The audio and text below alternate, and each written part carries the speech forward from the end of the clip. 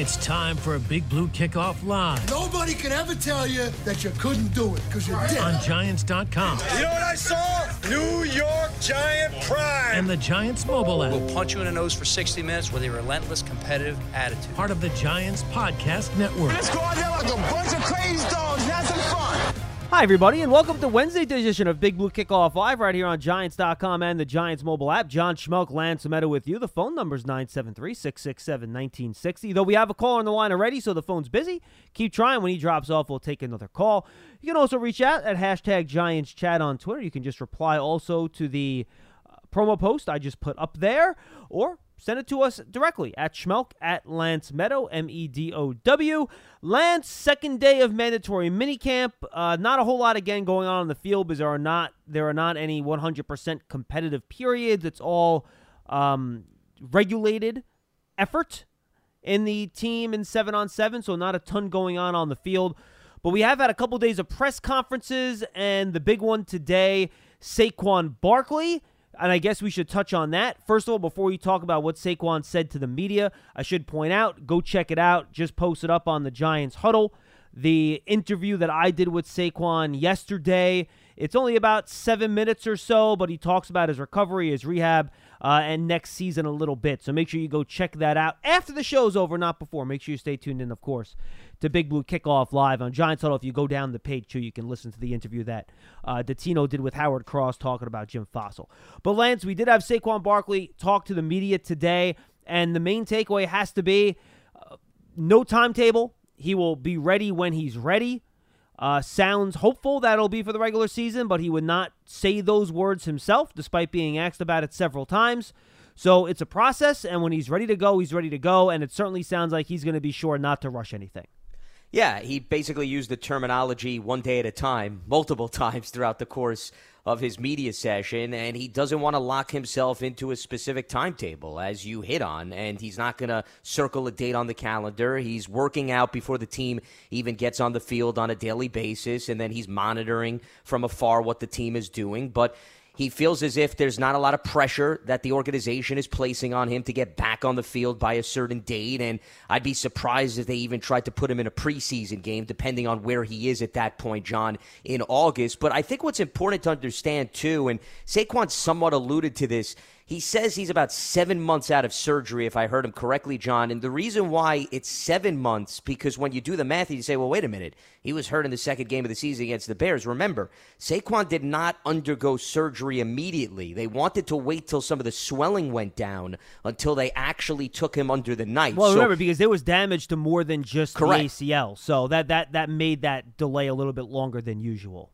Exactly. But the reason why that's important to note is because I think a lot of us, when we do the math, John, we think of, okay, this is when player X got the torn ACL. This is when player X got the Achilles injury. And then he essentially had surgery 3 days later. It doesn't always work that way because they sometimes have to evaluate. They may determine what options they want to take.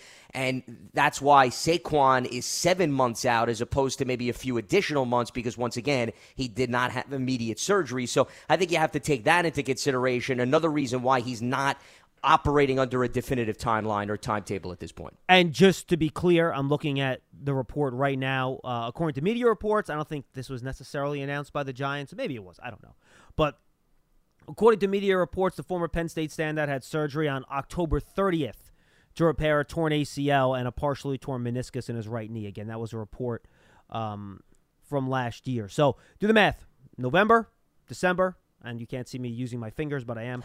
January, We're February, imagining it. March, thank you, April, May. So, so you're looking at great about... visualization. I know, yes. it's fantastic. You're looking at about 7 months and 10 days at this point. And as you all know, ACLs aren't necessarily a 12-month injury anymore, Lance, but it's usually 9 to 10, 8 to 10, depending on where you're at. And it varies from player to player, too. Right, and it depends on what other damage there is, too. So, to the point being, people have been calling, when is he going to be ready? We've all kind of said the hope would be for the start of the regular season. We don't know until that happens. That would be, if you do that math, that's about 10 months, right, out of October 30th to the first week of September or so. That's 10 months and it'll change. So, you hope he's ready by then, but he would not commit to it. And the whole key is that you want him healthy for the majority of the season. So that means that he maybe, starts on the physically unable to perform list at the start of training camp. I'm not saying he's going to miss the first weeks of the regular season for 6 weeks, which is what the PUP list would mean. But if he misses a few weeks of camp and maybe he's not back till week 3 and he's at super-duper full strength, rather than playing through something in week 1 and risking a re-injury, I think that's fine. I think you live with that, obviously. The whole key is that you want to get him on the field for as long as possible consecutively. So you don't rush him. When he's ready, he's ready. If that's the last preseason game, great. If that's the first regular season, great. If that's the third regular season game, great. But make sure you don't rush him, because the last thing you want is a re-injury, because you know how it goes, Lance. When you suffer a leg injury, you start favoring that. You hurt a different part of the leg. You hurt the other leg. There's a million different things can happen if you try to come back too early from a lower body injury. Well, and the other thing, John, is you want the player to feel comfortable when they're out on the field. Not that the medical staff would ever put a player in a precarious spot, but what I'm saying is he has to be mentally confident in his leg. Yeah, no question. I mean, you want to make sure that Saquon's to the point where you give him a carry, you put him in a position off a screen pass that there's no hesitation. He's not thinking about the leg. He's not thinking about the knee. And I think that's important, too. It's not just necessarily where he's at physically. It's mentally. Does the player feel as if he could take X amount of hits? So that's why, and we talked about this all offseason, it's no surprise the Giants, as any team would do, you bring in insurance policies, especially if you don't know what the early stages of the season are going to look like. So they brought in Corey Clement, a veteran running back who's been with Philadelphia. You made some waiver claims. You drafted Gary Brightwell. And then, of course, you went out and you signed Devontae Booker extremely early in the free agency period. So hypothetically, and once again, we're just reacting to what Saquon said. We're not in no way saying that he's absolutely not going to be available week 1. No, of course not. To your point, John, if the timetable plays out where maybe he has to miss a game or two, they at least want to feel as if they have to utilize 2 to 3 running backs to get them through the first few games of the season, these guys are going to get work in during mandatory minicamp, during training camp. They'll get a feel for the offense because, remember, all of these guys are new to Jason Garrett's offense. They were not here last year. It was Wayne Gallman, Dion Lewis, Devontae Freeman. Okay, all those guys are no longer on the roster. It's not to say they can't bring one of them back, but the point is this is valuable time for them to get comfortable and acclimated so that if they had to be utilized with X amount of carries in the early stages of the season, it's not that bad of a transition to that department. Right, and there wasn't really much else other than it was, really tough for him to watch last year. And my talk with him, Lance, he talked about watching how the offensive line and Wayne Gallman went on that run in the middle of the season where they rushed for more than 100 yards. I think it was 6 straight games, something like that. And he said it was exciting to watch. And he says, look, he loved seeing how that gap scheme works. He told me, too, that they hope they can expand that and run, incorporate some more outside zone and wide zone and things of that nature as well as he comes back. But he's very excited to see how that young offensive line played in the run game last year. And he also told me he's excited to grow with that young offensive line, right? Because that's part of this. You hope that this is a group that if they do improve the way Dave Gettleman and the Giants organization and the coaching staff hopes that they do, this is a group that can grow together and improve as a group and individually together with Barkley behind them, get into a rhythm, and then you get into the mode that you were. Remember when the Giants had that great group, back when they were first together in 2005, 2006, people didn't think they were very good. In fact, I think they got rated the worst offensive line in football before one of those years, but then the young group grows together, and all of a sudden they become really, really good. And I think Saquon, at least in my conversation with him, again, you can find on the Giants Huddle podcast, that he's excited to be a part of that growth with this group since all of them are just so young.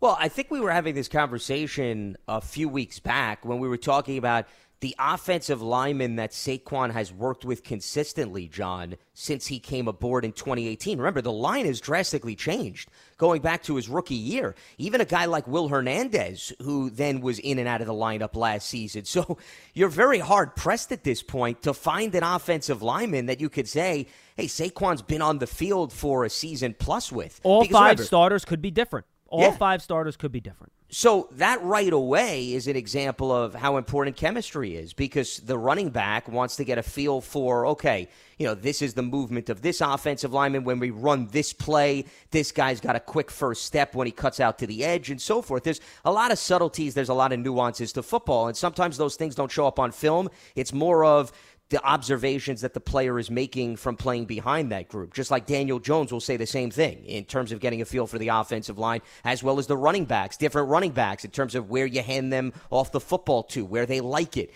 and so forth. So all of those things I think are extremely important, but it's definitely going to be somewhat of a transition period for Saquon again, because how much time did he spend on the field with Andrew Thomas? Barely anything. He got hurt in the second game of the season. And, oh, by the way, I was looking up the date when you were going towards the media reports about October 30th being surgery. So the second game of the season was September 20th. 40 days. That means that was a month plus after the injury occurred, 40 in which days. he ultimately had surgery. It was 40 days exactly. Mm-hmm. Yeah. So, that's another reason why when Saquon's saying, hey, it's not as if, I've had a number of months where I've adjusted myself from being removed from surgery. So, once again, that's something not to be overlooked. But once again, getting back to your point at hand about the chemistry between the running back and the offensive lineman, you go down the list of all the offensive linemen that got the bulk of the snaps last season, they've barely been on the field with Saquon Barkley. So it's not a surprise that he would be looking to emphasize that in addition to returning from injury. Yeah, no question about it. 973-667-1960. Lance, the only other thing about the Barkley press conference, he's excited about having all these guys together, thinks the offense can be really good. I mean, what else is he going to say? Of course he's going to say that. Nothing else jumped out to me about him. If they did, please bring it up. Otherwise, if you want to jump over to Peppers and Logan Ryan, who I thought had two very similar press conferences in terms of the stuff they talked about, you can do that. Yeah, I agree with you. I mean, I think we pretty much covered everything from Saquon Barkley. As far as the other two guys, I mean, actually one guy that I wanted to bring up since we were talking about the offensive line was Nate Solder, John. I don't know if you want to quickly go there before we move on to the defensive side of the ball. Sure. But Solder spoke really for the first time since he's returned to the Giants. And it was our first opportunity to hear about his mindset, also hear about what he actually did this entire past year. And he talked about how, he had some weights in his basement. He worked out. He went through some, pass protection drills out in the yard to try to stay in shape and so forth. And he's actually quite pleasantly surprised that he doesn't feel as if his weight is that far off from where it was when he left the Giants over a year ago. So I think that is encouraging. And his mindset is he seems to be extremely excited to be back with his teammates. He seems excited just having an opportunity, John. That was the read I got. He was asked about whether or not he has any inkling if he's going to realistically start or what his role is going to be. He actually was quoted as saying, I don't care whether or not I'm going to start, or who cares, essentially, who starts, as long as I'm a member of the team. And, he seems like he's embracing the idea of mentoring some of the young guys, but also going out there, getting back into the football shape that he's used to being in because he hasn't worn pads in quite some time, and seeing where the cards fall into place. But I don't know. I guess my biggest takeaway, and once again, John, maybe this is me reading too much into it, and part of it is because we just haven't heard from Nate Solder. It's got a different feel from him. I almost feel as if he's a happier individual, too. Just to maybe, once again, maybe it's just the product of him being back on the football field, but there just seemed to be a lighter Nate Solder that I sensed compared to the previous years he's been with the team. Lance, I agree 1,000%. And I had a chance to talk to him a couple days ago, too. That's going to post up in the Giants Huddle. I banked a bunch of interviews, folks, and a lot of player interviews coming up in the next 6 weeks. But, yes, my immediate reaction from talking to him a couple days ago and then, again, listening to him today was exactly that. He seems so light, so loose, so happy, almost gregarious, which, Nate Solder was always a very nice and kind person, but he was reserved, right? Correct. I didn't sense that reservation. And I think it goes to the fact that he said he basically has no regrets to his decision. It was important for his family. You get the sense that his family's doing well. And I think it took a load off him. He said he needed it mentally and physically the year off. He thinks it really helped him. And he said he feels as good physically as he's ever felt before. So now, does that mean he's going to, be the starter somewhere? Who knows? I think he's going to work all over the line. Basically, he was told that the best 5 guys will play wherever they play. So to me, you're going to see him work out. My guess he's going to compete mostly on the right side based on my conversation with him. So, because I think Andrew Thomas at left tackle is kind of where they want to be there long term. And it'll be a competition, and he'll have a chance to get on the field. And I really think he has a good chance to be a real contributor to what the Giants do this year. Because, look, has he lived up to the contract? You can make that argument. Most fans will say no based on the production. I understand why people were a little disappointed. But he's still a solid player. And to have a solid lineman in this league, it's a valuable thing. So if he ends up coming back and he looks like his old self and plays his normal brand of football, that he's played over the course of his career, I think he will definitely help this offensive line this year.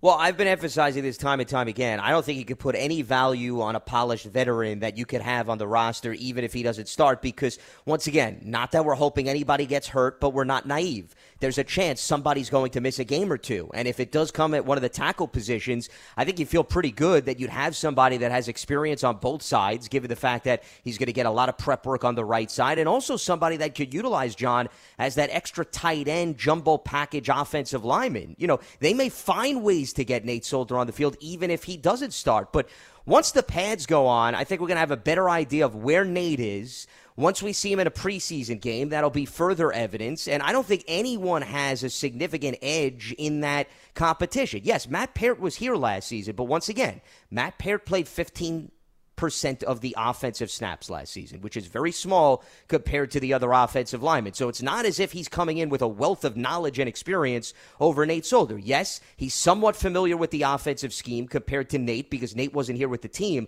But I think this is truly going to be open competition come training camp and let the best man win. And you know what? Whoever doesn't win, you're going to feel good that you have somebody with experience, if it's Nate Solder, or somebody with still upside who got some snaps last season at the tackle spot in Matt Peart. So, to me, I think it's a win-win for the Giants regardless of who comes out on top. You're going to need a swing tackle at some point. Yeah, Last year, the Giants were actually very fortunate. They were extremely healthy on the offensive line. The only injury they really had was Will Hernandez, and that was COVID more than anything else. So, yeah, look, you're going to need one of those guys. I'm with you. And I think a lot of fans wanted to, throw him out with the refuse heading into this year, Nate Solder. I never thought that was a good idea. I know you didn't either, Lance. So they worked it out with the contract. He said he didn't say he was happy to work out the deal, but he said, look, I just wanted to come back to a place I was familiar with. So he was willing to work with the team to make it work. He seems thrilled to be back. And I think that's where we are with Nate Solder. All right, now let's jump to the defense, Lance. Right, we should hit Solder first. Good idea. Now, Ryan and Peppers, and the big theme for me for those two guys is just how much they love playing for Patrick Graham. You can just hear the way they talk about Patrick Graham when they're asked about the defense. Both guys just adore him and the way he runs this defense.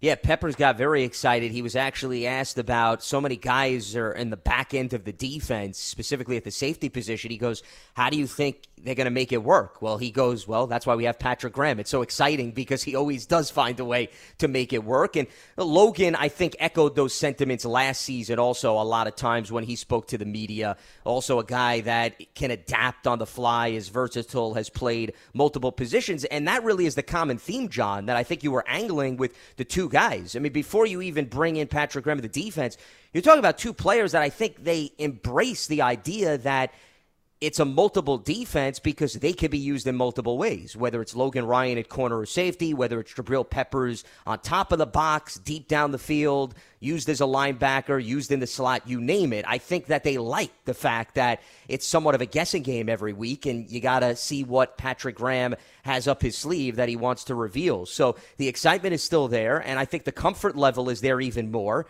since now you're entering year two. Peppers was actually asked about this. How much more comfortable does the unit feel, especially the returning guys? And Peppers talked about, there's definitely that foundation that was not here at this time last year. And that's the same thing we could talk about, why we kept harping on Daniel Jones having the same offensive coordinator for the second year in a row. Listen, I don't care if you're somebody that's been in the league for 10 years or you're somebody that's been in the league for 2.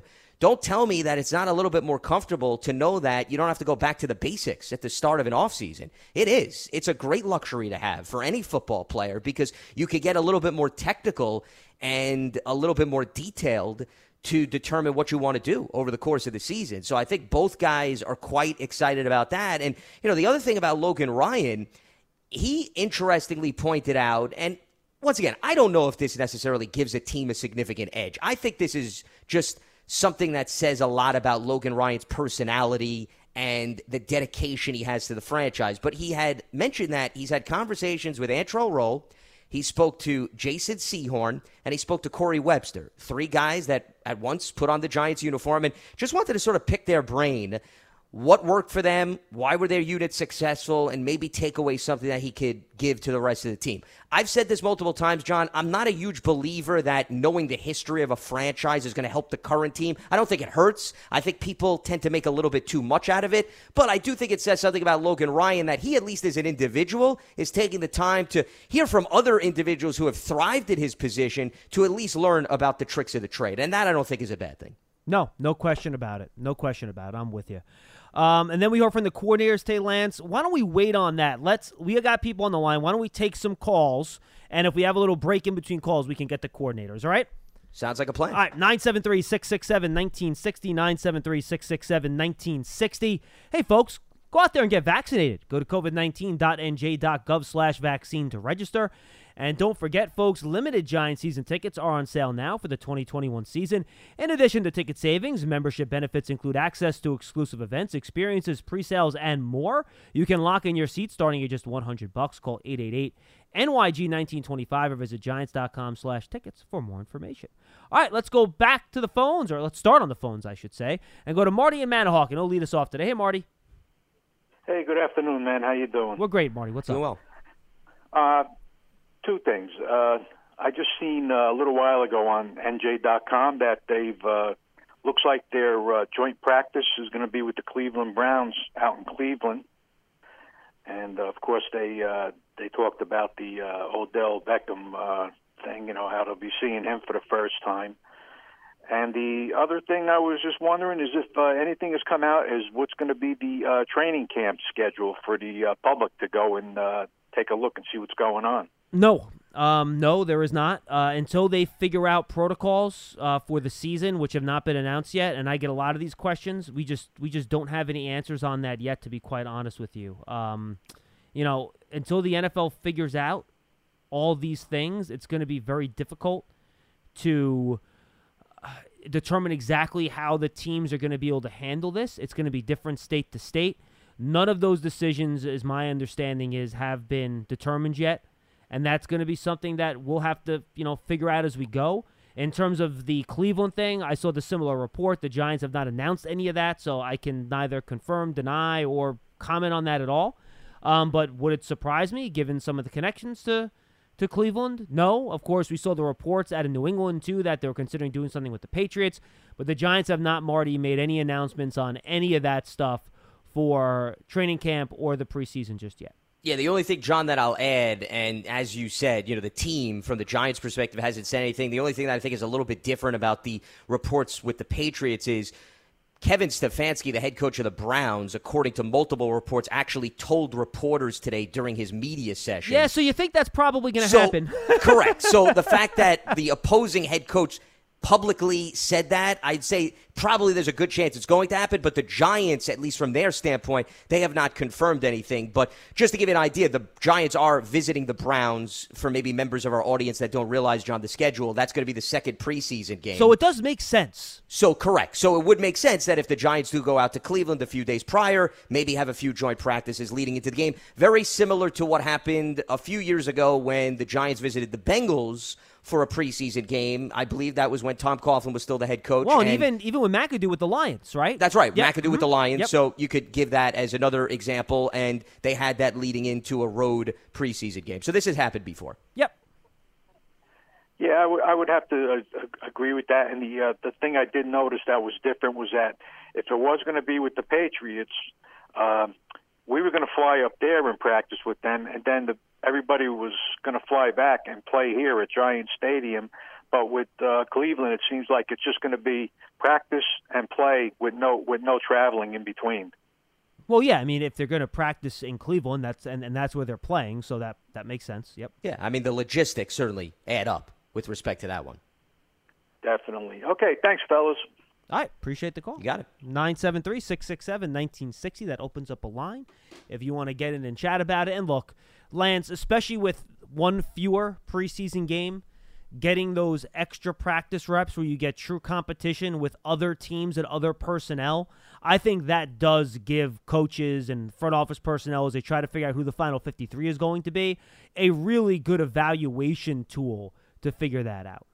Well, and if I'm a young guy, I mean, I love the idea that I'm going up against somebody that I didn't line up against throughout the bulk of training camp leading up to that period, right? Because then coaches get an idea of how I react to something that I don't see on a daily basis, especially if I may not get a lot of snaps in the preseason game. So I guess the way that I look at it, John, is I think if you're somebody fighting for a roster spot, or, you're a bubble guy that's in between making the roster, practice squad, maybe going out on the waiver wire, you could also impress the Cleveland coaching staff and maybe have an opportunity for, them to put in a waiver claim. So I think it's extremely beneficial for those guys.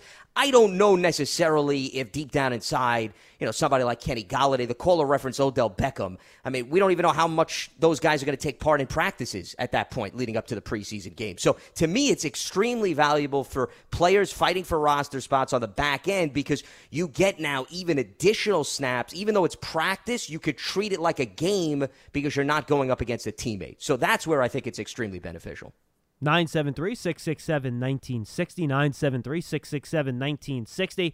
All right, let's get into the coordinators. We don't have a call yet, so why don't we talk about that a little bit? And usually, Jason Garrett, a former head coach who has mastered answering questions but not saying anything. I mean, no one's better at that than Jason Garrett. I thought he actually gave us some really good information today, and I thought, they kind of talked about what the next step for this offense is, and I was happy to hear him say this because this is something we've referenced, I think, a lot when talking about the offense last year.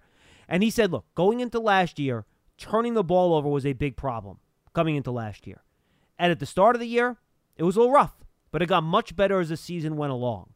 And the way he talked about it, Lance, and the fact that that was the first thing he brought up tells me that was a huge goal last year to limit the turnovers and limit Daniel Jones's turnovers specifically. And I think we've talked about that as being an underlying factor along with the young offensive line for how Jason Garrett called his games and how he coordinated his offense. And then he added on top of that, which is what we've talked about too, the next step for this year now is to continue to keep those turnovers down, but then be a more explosive offense. That was the second thing he mentioned, score more points. And I just think it gave the fact that the turnover thing was the first thing he brought up as a goal that they met last year with the turnover ratio, I thought was very telling. And again, I think it backs up what we've been talking a lot about in terms of how the Giants ran their offense last year. You want to stop beating yourself and cut down the mistakes first.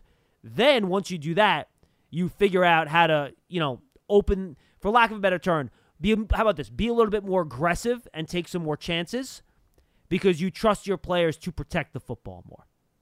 Well, and then on top of that, he also played 2 games in the second half of the season without his starting quarterback, good Daniel point, Jones. Yep. So, I think that added to perhaps how he approached games. If Colt McCoy's at the controls, maybe we're going to do things a little bit differently and so forth. But, yeah, that was one of my biggest takeaways. I actually tweeted it out immediately after I heard it to just provide some statistical context to what he was talking about, John, because if you look at the numbers, the Giants turned the ball over 22 times last season, while 15 of those turnovers came in the first 8 games. And they went 1-7. Then in the last 8 games, they had 7 turnovers. The team went 5-3. So Jason Garrett essentially summarized the entire season just using one facet because turnovers, we reference it on the show all the time. It's the biggest synonymous indicator of wins and losses. When you protect the football, you likely put yourself in a position to win games. When you do the opposite, most likely it's going to bounce the opposite way from you. And that's why the Giants really had a tale of 2 halves within one season, really. They had the first half of the season where they struggled to protect the football. The second half, they did a much better job, Daniel Jones included, and as a result, they started to win some of those closer games. Now, injuries played a role, and there's a lot of other factors, but if you're looking for a big-picture perspective, turnovers absolutely played a role. Then, in terms of explosive plays, they had 36 pass plays for 20 or more yards. That was 31st in the NFL. The only team that had less was the Bengals, who finished with 35, and they lost Joe Burrow, of course, and didn't have him for the second half of the season. Now, what's important to note, John, is when you're talking about explosive plays, this is not necessarily – I know Jason Garrett didn't expand upon this, but my interpretation is when people think about explosive plays, they think about, well, you want to throw the ball 30 to 40 yards down the field. I don't look at explosive plays like that, and the NFL doesn't measure it like that either. The NFL measures if the end of the play gets you to over 20 yards, then it's an explosive play. So, for example, if I dump the ball over to Saquon Barkley from 2 yards out and then he runs for an additional 18, 19 yards, that's an explosive play. So it's not just about throwing the home run ball. It's about also maybe getting the blocking up the field a little bit better so that some of your dynamic guys like Barkley, like Kadarius Toney, can then turn what seems to be a short gain into a big explosive play. That, to me, is twofold. It's not just about the long bombs down the field. 100%. And look, you just got to – it's hard to score in the league without getting chunk plays. And we talked about this with the defense last year too, right? Where one of the reasons the defense was so good last year is that they prevented those big plays. The Giants, I think, were in the top 5 in terms of giving up 20-plus yard plays last year. They were very good at it. And as a defense, it's a goal. And obviously as an offense, then your goal is to get those plays. So the Giants were very efficient in their deep passes last year. I know we're talking about run after the catch too, but in terms of their flat-out passes of 20-plus yards, I think Daniel Jones led the league in quarterback rating on those throws last year, but there weren't a ton of them. There wasn't a high volume. Correct. Yeah. So you probably want to do that a little bit more, and if you trust the offensive line to protect more, then you can, do more of that. But, again, you get those guys like a Barkley, like a Toney, that can do those things yards after the catch. You trust a guy like Golladay to make a play down the field, maybe when he's covered a little bit more, so you can have more faith throwing it to him down the field. And you put all that together where if you can trust Jones to get rid of the ball quick, to make the right decision, for the offensive line to protect, then you can do more to try to get some of those explosive plays and combine that with the talent. That's when A and B are going to come together. So, and he also pointed out, I thought Lance was interesting with last year, how he really had to work the team into the offense a little bit because he didn't think he could give them the full plate to start the year because it was a virtual offseason, and he didn't get him on the field until August with training camp. And the offense grew in terms of even the volume of plays and schemes that they used over the course of the season. Yeah, well, I mean, at the end of the day, remember, these guys were really new to the offense for the most part. Very few guys. Some of them came over from the Dallas Cowboys. He had familiarity, but it's understandable that, and this goes back to what I was talking about with Jabril Peppers and how everybody's a lot more comfortable with Patrick Graham's scheme. Well, you could say the same thing about the guys that are coming back over within the offense on the Giants. They feel a lot more comfortable with what Jason Garrett is asking them to do. And that means that sometimes you could be a little bit more creative. You could delve a little bit deeper into what you could get out of the offense. It's no different than when you go to school, okay? You don't jump right into calculus, right? You need the foundation within math. You need geometry. You need the basics down before all of a sudden you get into really expansive realms of math. So I look at offense and defense the same way. I think Garrett says to himself, okay, the foundation's in place. Now, how can we take this thing for a ride? And that's going to determine on Kadarius Toney, Saquon Barkley returning to full health, Kenny Golladay learning the new offense. So, all of those things need to fit into place, but I think at least he feels good about between the offensive line, the returning young guys, and, some of the tight ends and the wide receivers that some of these veterans can help be an extension to the coaching staff and get this offense to a level where you're not having building blocks put in place in weeks 2 and weeks 3, and that there's a lot more comfort to be working with. And I think that could go a long way in terms of helping you win a game, or better yet, at least keeping you competitive within a game. No question about it. 973-667-1960. Folks, we have an open line if you want to get in, talk some Giants football. We can certainly do that. Lance, also, we should talk a little bit about, unless there's something else on Jason Garrett you want to bring up before we get to Patrick Graham. No, I think we can go right to Patrick Graham here. I agree. He also talked about critical for us to control the line of scrimmage, which we obviously know already. So no reason to dive into that. And you talk about Patrick Graham, and Lance, I thought it was interesting, and I've kind of talked about this, and I got the sense again hearing Patrick Graham talk about it, though he wouldn't necessarily tip his cap definitively over the course of his media availability. The Giants are going to play more man-to-man defense this year. And I think that became pretty clear the way he talked about how Adoree Jackson's going to help the secondary. Now, I think they're also going to be very, very cautious to mix in a lot of other things. But as Patrick Graham said, on third down, when the rubber hits the road, you have to be able to play man-to-man defense. And I think the addition of Adoree Jackson makes that a lot more of a feasible deal considering his history in the league. In addition to Aaron Robinson, I would add of course, as sure. well. I think those two guys in particular. Yeah, when he was asked about that, he said, listen, I don't want to disrespect anybody that was on the team last year that's no longer with us, but they did play a lot of zone, and that was well documented. And also, remember, they had the corner opposite James Bradbury, John. We talked about this all season, rotate essentially, right? Just because you lined up opposite James one game doesn't mean you're going to be the main guy the next game. Ryan Lewis, Isaac Yadam, Julian Love.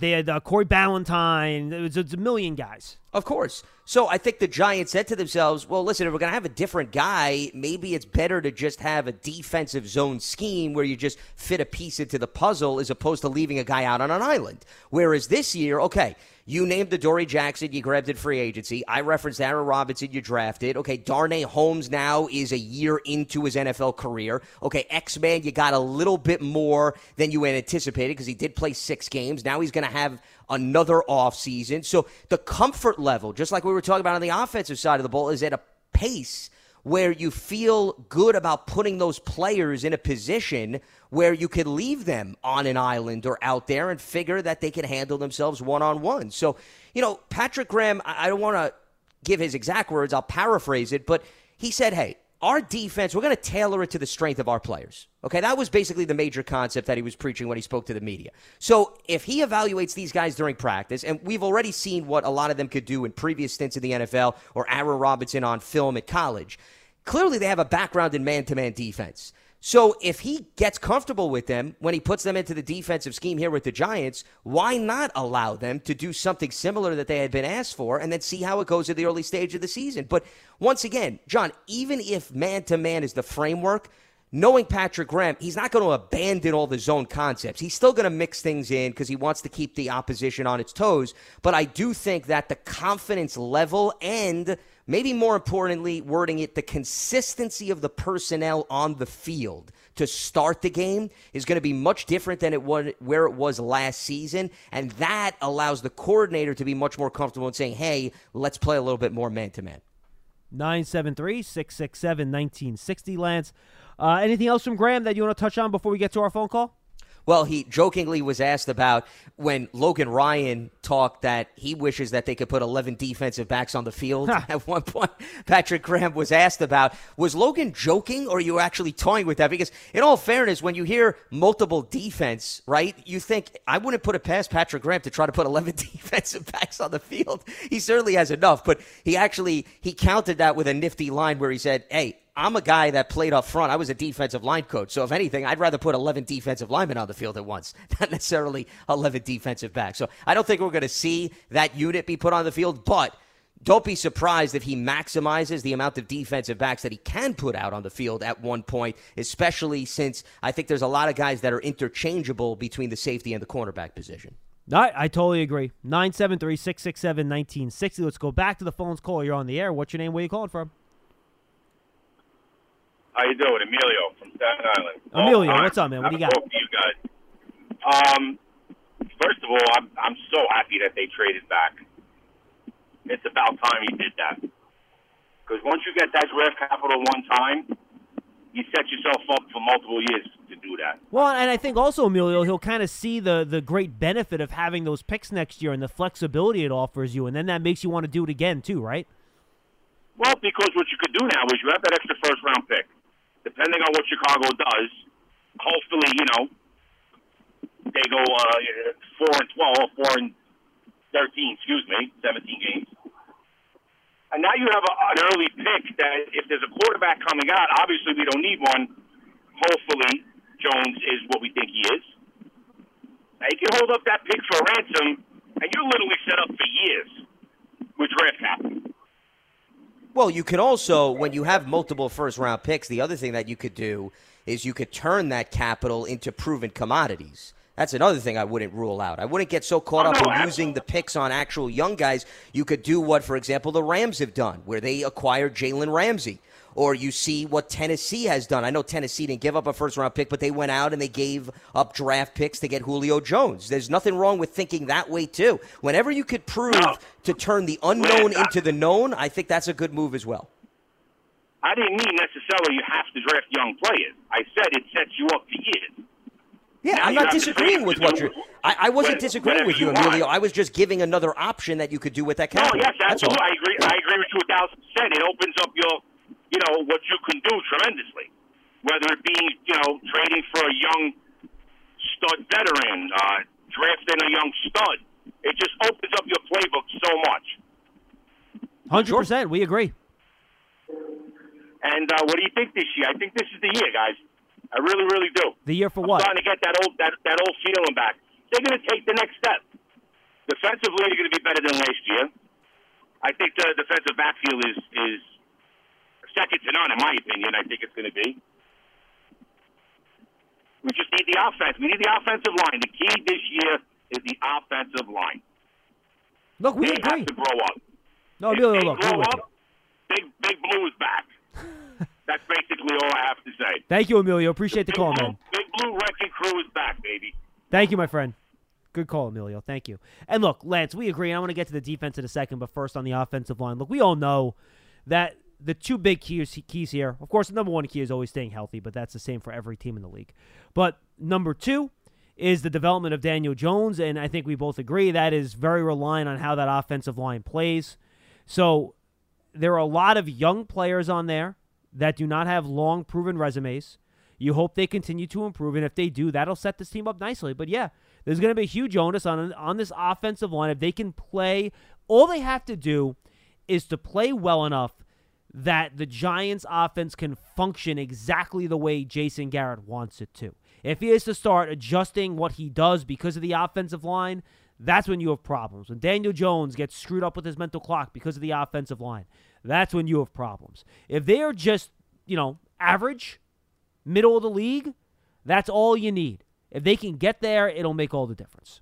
Yeah, but I think also to get there, John, we're talking about averaging almost a touchdown a game more than you did in 2020. And I think sometimes that maybe is a little bit easier said than done. So, that to me is the biggest challenge. Well, I wasn't necessarily talking about overall production. I just meant in terms of like the offensive line play. If that can turn into middle of the league offensive line play, I think that's what you're looking for. Sure, yeah. I mean, you're looking for the quarterback to not have to feel as if he needs to run around in circles a few times in order to complete something. That's number one. And you want Daniel Jones's decision-making to not be a product of overthinking things at times because he's concerned about what's in front of him. So, yeah, that could easily throw off the timing of everything. But most important, it could throw off the decision-making of the quarterback because we even talked about this, John, last season. Sometimes, Daniel Jones, and I brought this up on a recent conversation I was having on another show, I just feel as if he saw guys around him getting hurt, the personnel changed, and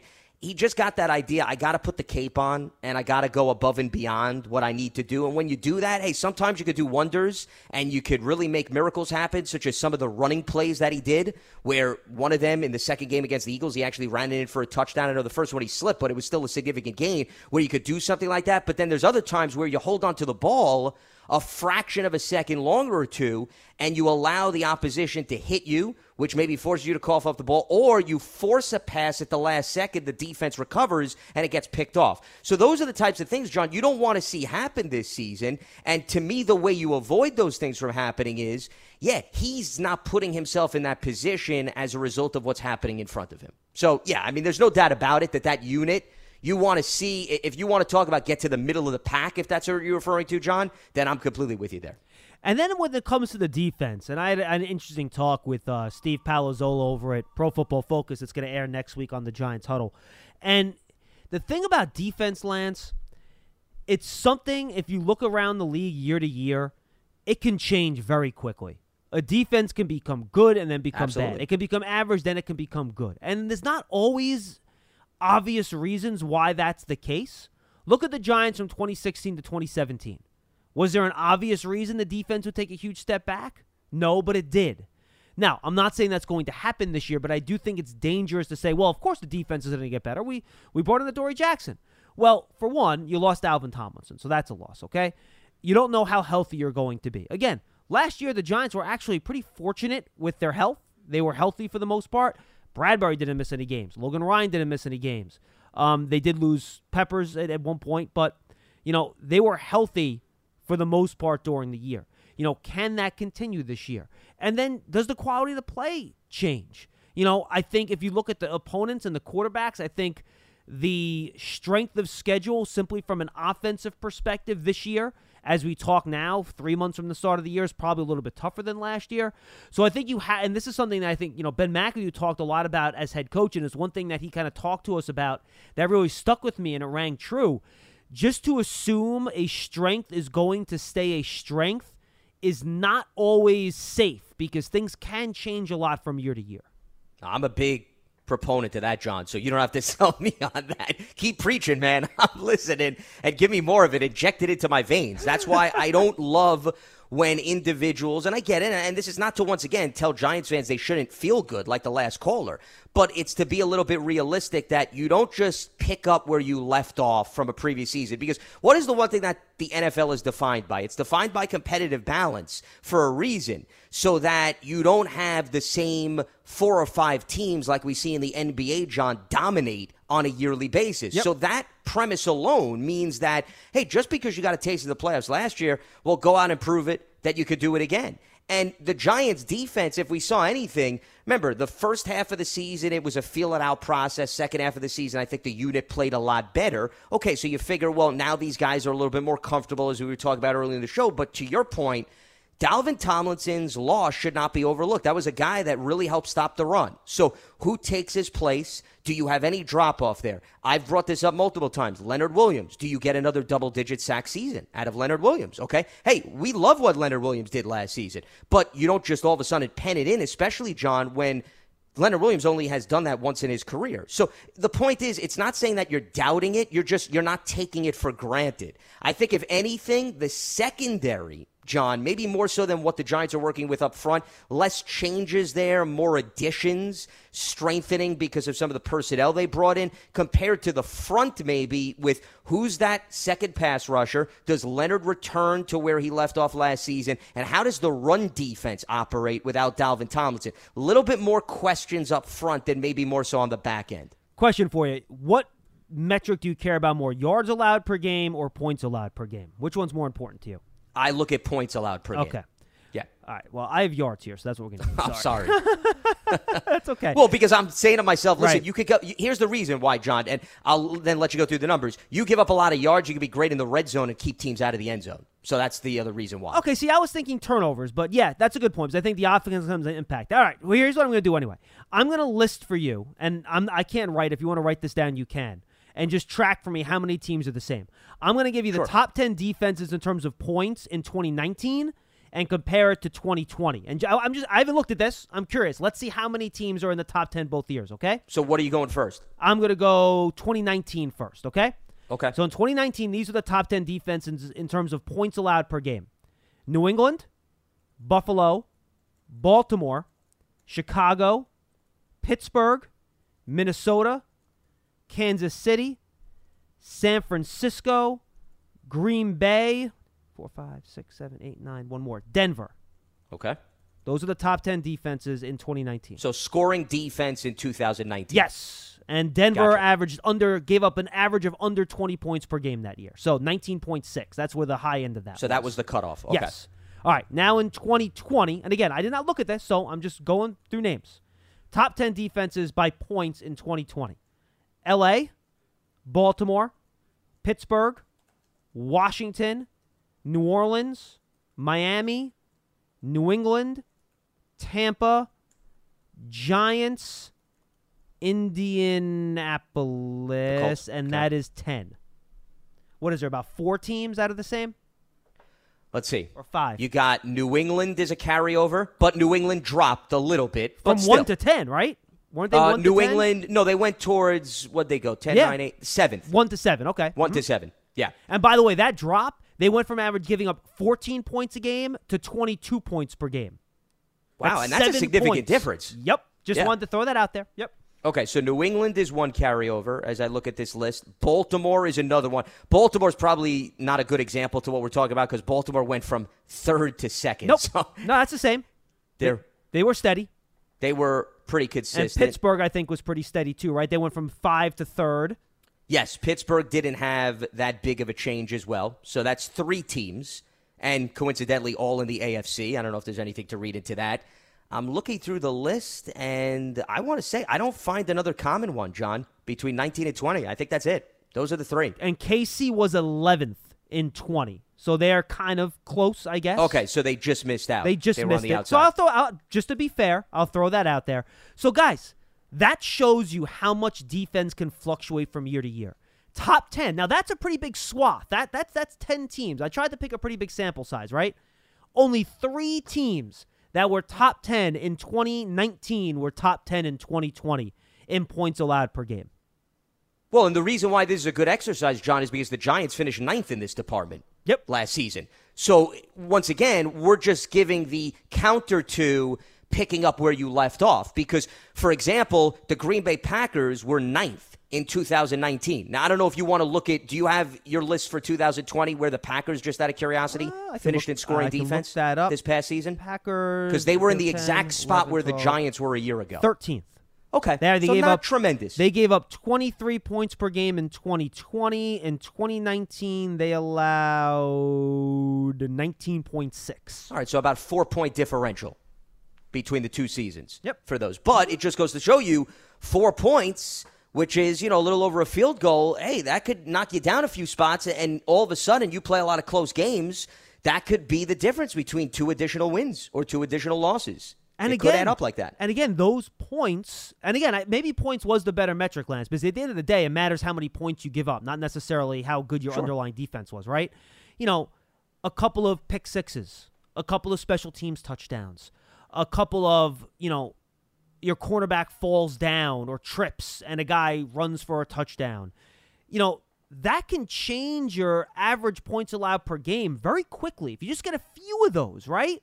So that's why the defense it's such an 11 deep operation. And I know we have a call. I want to get to him. I think we should finish this conversation. And I think the reason the offense is probably more consistent year to year is that the quarterback position usually, the quality of play is more consistent because the offense is more reliant on one person than the defense is. Because if you have a defense, right, and you have 9 really good players but 2 guys that aren't very good, guess what? The offense can just target those guys. And even though the other 9 are really good, those 2 guys are going to kill you. So it's much more of an 11-man unit type of thing. While I think the offense is probably a lot more dependent on your quarterback. And I'm not trying to downplay the importance of the offensive line. You guys know how strongly I believe in that.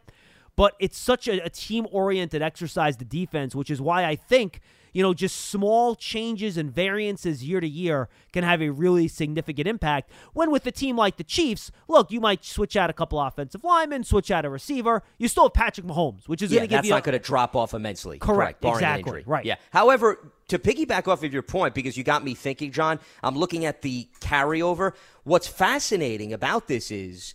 you could say, well, New England in 2019 had Tom Brady.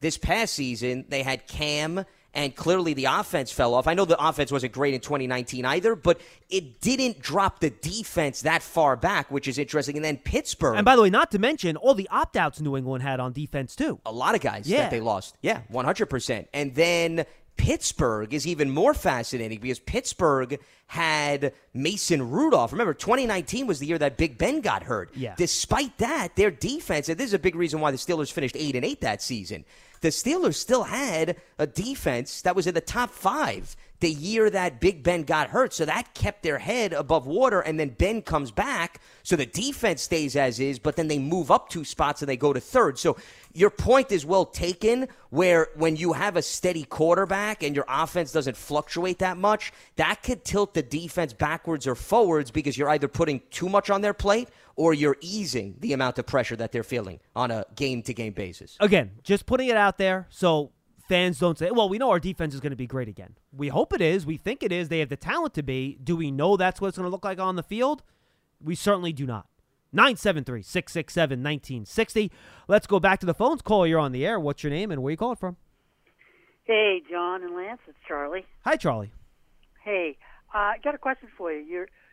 Is on that the thing that you just did, that defensive points per game, does that count offenses like throwing a pick six? That is points allowed. So yes, that includes all points. That is correct.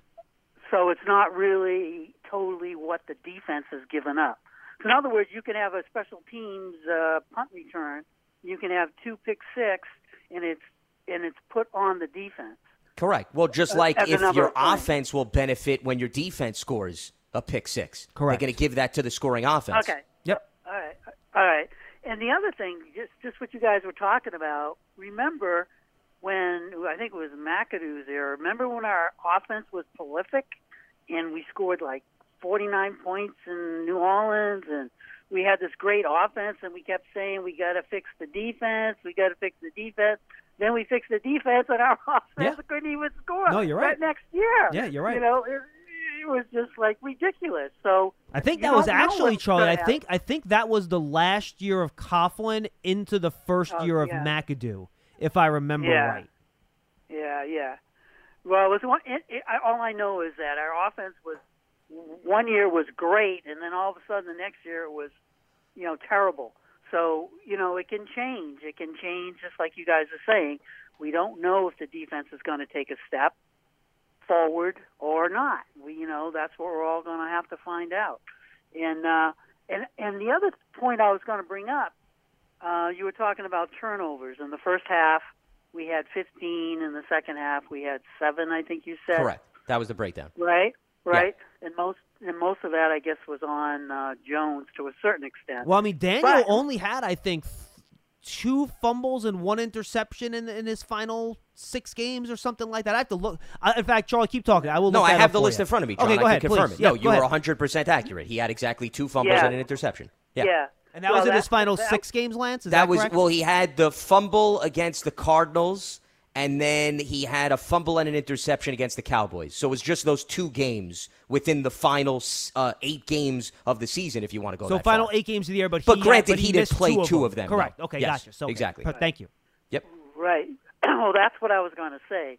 He didn't play those 8 games. So he had 2 games where he did not play. Yeah, but Charlie, if you're only turning it over once every 2 games, that's very strong. Now, it's a small sample size. It's only 6 games. Right. So you have to take that with a grain of salt, obviously. But it's pointing in the right direction, is my point. The fact is there definitely was improvement in terms of his ball security in the second half compared to the first half, regardless of whether or not he played every single game. Because to your point, you were saying, Charlie, that a lot of those turnovers in the first half of the season, the 15, were against Jones. And yes, it was absolutely against Jones. I mean, not to hammer it home, but just to be accurate, he was responsible for the 2 turnovers against the Steelers. He was responsible for the 2 against the Bears. He was responsible for 2 of the 3 against the Niners, 1 against the Rams, 1 against the Cowboys, 1 against Washington. He was responsible for 2 of the 3 against the Eagles, and he was responsible for 2 against the Bucs. That's the first 8 games. And by the way, that's how it is for most teams. The quarterback always has the ball in his hands. You know what I mean? Right. No, it's true. It's true. I mean, I just think that, I just hope that, we are going to. And you were talking about Solder. I haven't heard the interview yet, but just the picture that you have up on the website, he's got a big smile on his face. And if this guy is mentally back and his body is healthy, I just don't see how he cannot beat out he will beat him out. If they really say the best 5 guys, I think this guy's coming back to play football and to play well. And he feels free. He feels happy. He feels like, I'm here. And I think he's going to be our right tackle. Well, Troy, I got to be honest with you. I have no idea how good Matt Peart's going to be this year. Matt Peart can come back in his second year and be great. Matt Peart can come back in his second year and be not very good at all. He didn't have enough consecutive snaps in any game last year where I think we can have a real good judge from the out. I'm sure the coaching staff does because they see more than we do. But from the outside looking in, I don't think there's a way for us to really be able to judge how good Matt Peart is right now, to be quite honest with you. I just don't know. Yeah, I agree. So it wouldn't surprise me at all if we see Solder at our right tackle. Well, Troy, it would not surprise me either way. That's my point. I'm going in with a completely open mind on that. Yeah. And it would help. And it would help the guard next to him having a veteran like him beside him. Well, the funny thing is that it would actually be funny because then Will Hernandez used to play next to Solder on the left side. So, no, I'm serious. They might actually have some chemistry next to each other. Yeah. Yeah. Okay, guys, thanks a lot. I appreciate it. Thank you, Charlie. All right. Lance, I feel like that is like the best Charlie call in a long time. Well, he was calm. He took his medication, and he acted accordingly. Well, and he brought up somewhat of a relevant point. Yes, so, and he actually used statistics to back up his point. He used our statistics. Still? Okay, come on, Sean. Let's not give him so much credit. He was asking us to revisit our earlier statistics to help him sell home his point. It's better than inventing his own. No, that's why I said there was definitely progress in terms of the phone call. So I guess he took a page out of Nate Solder's playbook. We talked about how Nate Solder seems to be a new man, different outlook. Well, apparently maybe this is a turning point in the evolution of Charlie. I'm not going to go that far, but perhaps that's it's possible. Yes. To use our language, Lance, that is a very small sample size to base that conclusion extremely small sample size. Yes. So I wouldn't be, to use your words, John, I wouldn't be surprised if we go back to square one or we maybe make a baby step on a future program, okay? It can easily go either way. All right. Let's put it that way. Another person called in right away, Lance. I want to try to squeeze him in before you say goodbye. Cole, you're on the air. What's your name? Where are you calling from? Hey, this is Martin from Altoona, Wisconsin. Martin, I didn't know. I knew there was an Altoona, Pennsylvania. I was not aware there was an Altoona, Wisconsin. Yep. Where is that? Is that near Madison, Milwaukee? Where's that at? Yep. This is near Eau Claire County. It's like an hour and a half from Minneapolis. So I'm an hour and a half from where the Vikings play. I got it. All right, nice. Ah, okay. So are you a T-Wolves fan or a Bucks fan? Ooh, good question. I am a New York diehard Knicks fan. Even worse. Okay, well, I'm not even going to – I got nothing to add to this conversation. Well, Lance, I'll tell you, I'm not sure many people bragging about being a Bucks fan right now, the way those that's why I asked. I asked whether he was a Bucks fan for that very reason because I thought maybe there would be some relevancy to a team still alive in the playoffs. How about that? Okay, so, yes. What do you got, Martin? Hey, so excited to get through. I got to mention something and if I'm off topic, I apologize. No, that's okay. Go ahead. It's fine. My kids.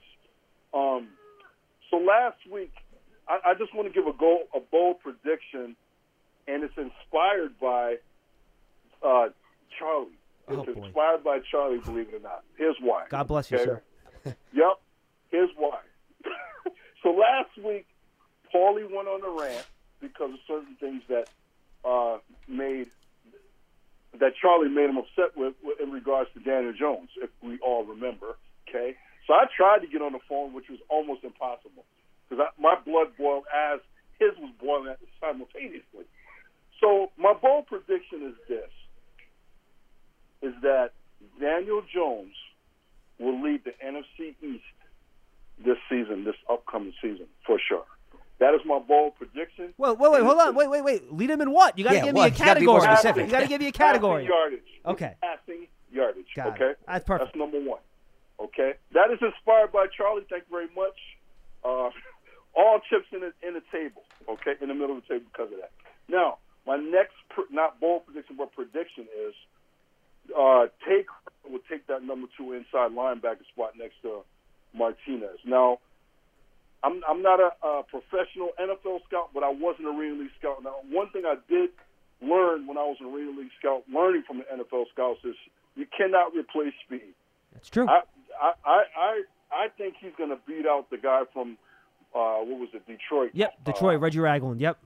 He's a tough guy, but he'd be a great 2 to Martinez. I really think so. I think Tate Grotto wins that. You can always slow a guy down, but you can't speed him up to get to the ball. I agree, Martin. I think if you look at skill sets that complement each other, I like how Crowder complements Martinez more than how Ragland does. I'm with you on that. Right. And especially with the amount of speed and how the game has evolved in terms of a passing league, you got to be able to have guys that can cover. You just do. And Reggie Ragland does not. That is correct. Right. So I think he'd be a great 2 to Martinez. I think in situations Ragland gets a lot of playing time, but does not win the job. The last thing I'll say is this. I am really excited for not a particular player of the team, but a coach. And his name is Jason Garrett. So many people have thrown him under the bus because of his offense. And what they don't understand, if you're asked to make a big-time meal when you only have ramen noodles to do it with, it's not going to happen, okay? People don't understand that he had little tools to deal with. Now he does, and I'm really excited for Mr. Jason Garrett this season. I think he's going to surprise a lot of people this season. Martin, thanks, man. I appreciate the call, dude. All right. Good stuff, man. I was going to say, some college students would be happy with ramen noodles and a little water. I was going to. Well, I mean, I've had some delicious ramen. I mean, there is some. Yeah. There is some designer, for lack of a better word, some lack of a better word, some gourmet ramen out there, and I can't think of the place, Lance, on Midtown West Side of Manhattan that has just the best ramen in the city, and I cannot think of the name of it. It's killing me. But there is a lot of good ramen out there now, so just saying. Yeah, so to each their own in terms of that. But his point was well taken. I mean, I understood where he was going. The only thing I'll add is, and this is even when the Giants hired Jason Garrett, for people that, constantly put him under the microscope, just look at where the Cowboys' offense is ranked during his tenure. I mean, my goodness. You'll see that, they pretty much were consistently good from a statistical standpoint.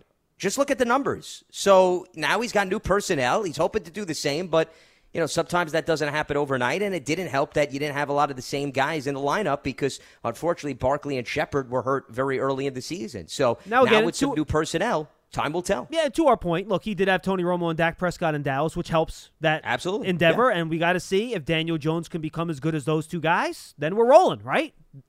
I guess my point was, John, it's maybe don't just look at the play caller, but look at the personnel and the level of execution. I guess that's what I'm getting at because to your point, when you have Dak Prescott and Tony Romo, the quarterback, it changes things. Well, when you give that coordinator the proper personnel, he's capable of taking it to the next level. That's my point. And look, but it's all based on the player's execution, period. And he has the personnel this year. It's the second year in the offense.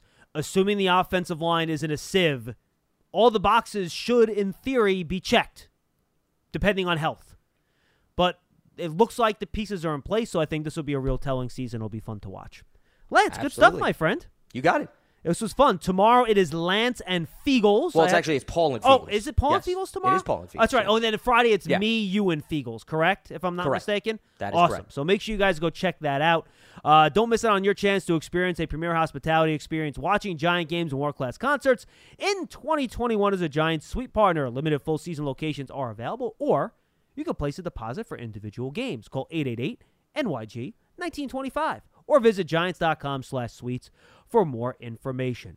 And again, if you weren't listening earlier, folks, just a reminder, on the Giants Huddle podcast, I had to put two up in the same day, which I don't love to do, so don't miss one. First one is Howard Cross talking with Paul Dottino about Jim Fassel, who passed away yesterday. That was, of course, a tragedy, and Howard was coached by Jim Fassel, so great stories in there. Make sure you go check that out. And then I also put up my 6.5-minute, 7-minute interview with Saquon Barkley.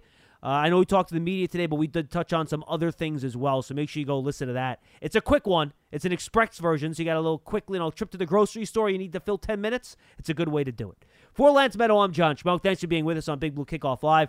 We're back tomorrow again at 3 as we wrap up mandatory minicamp.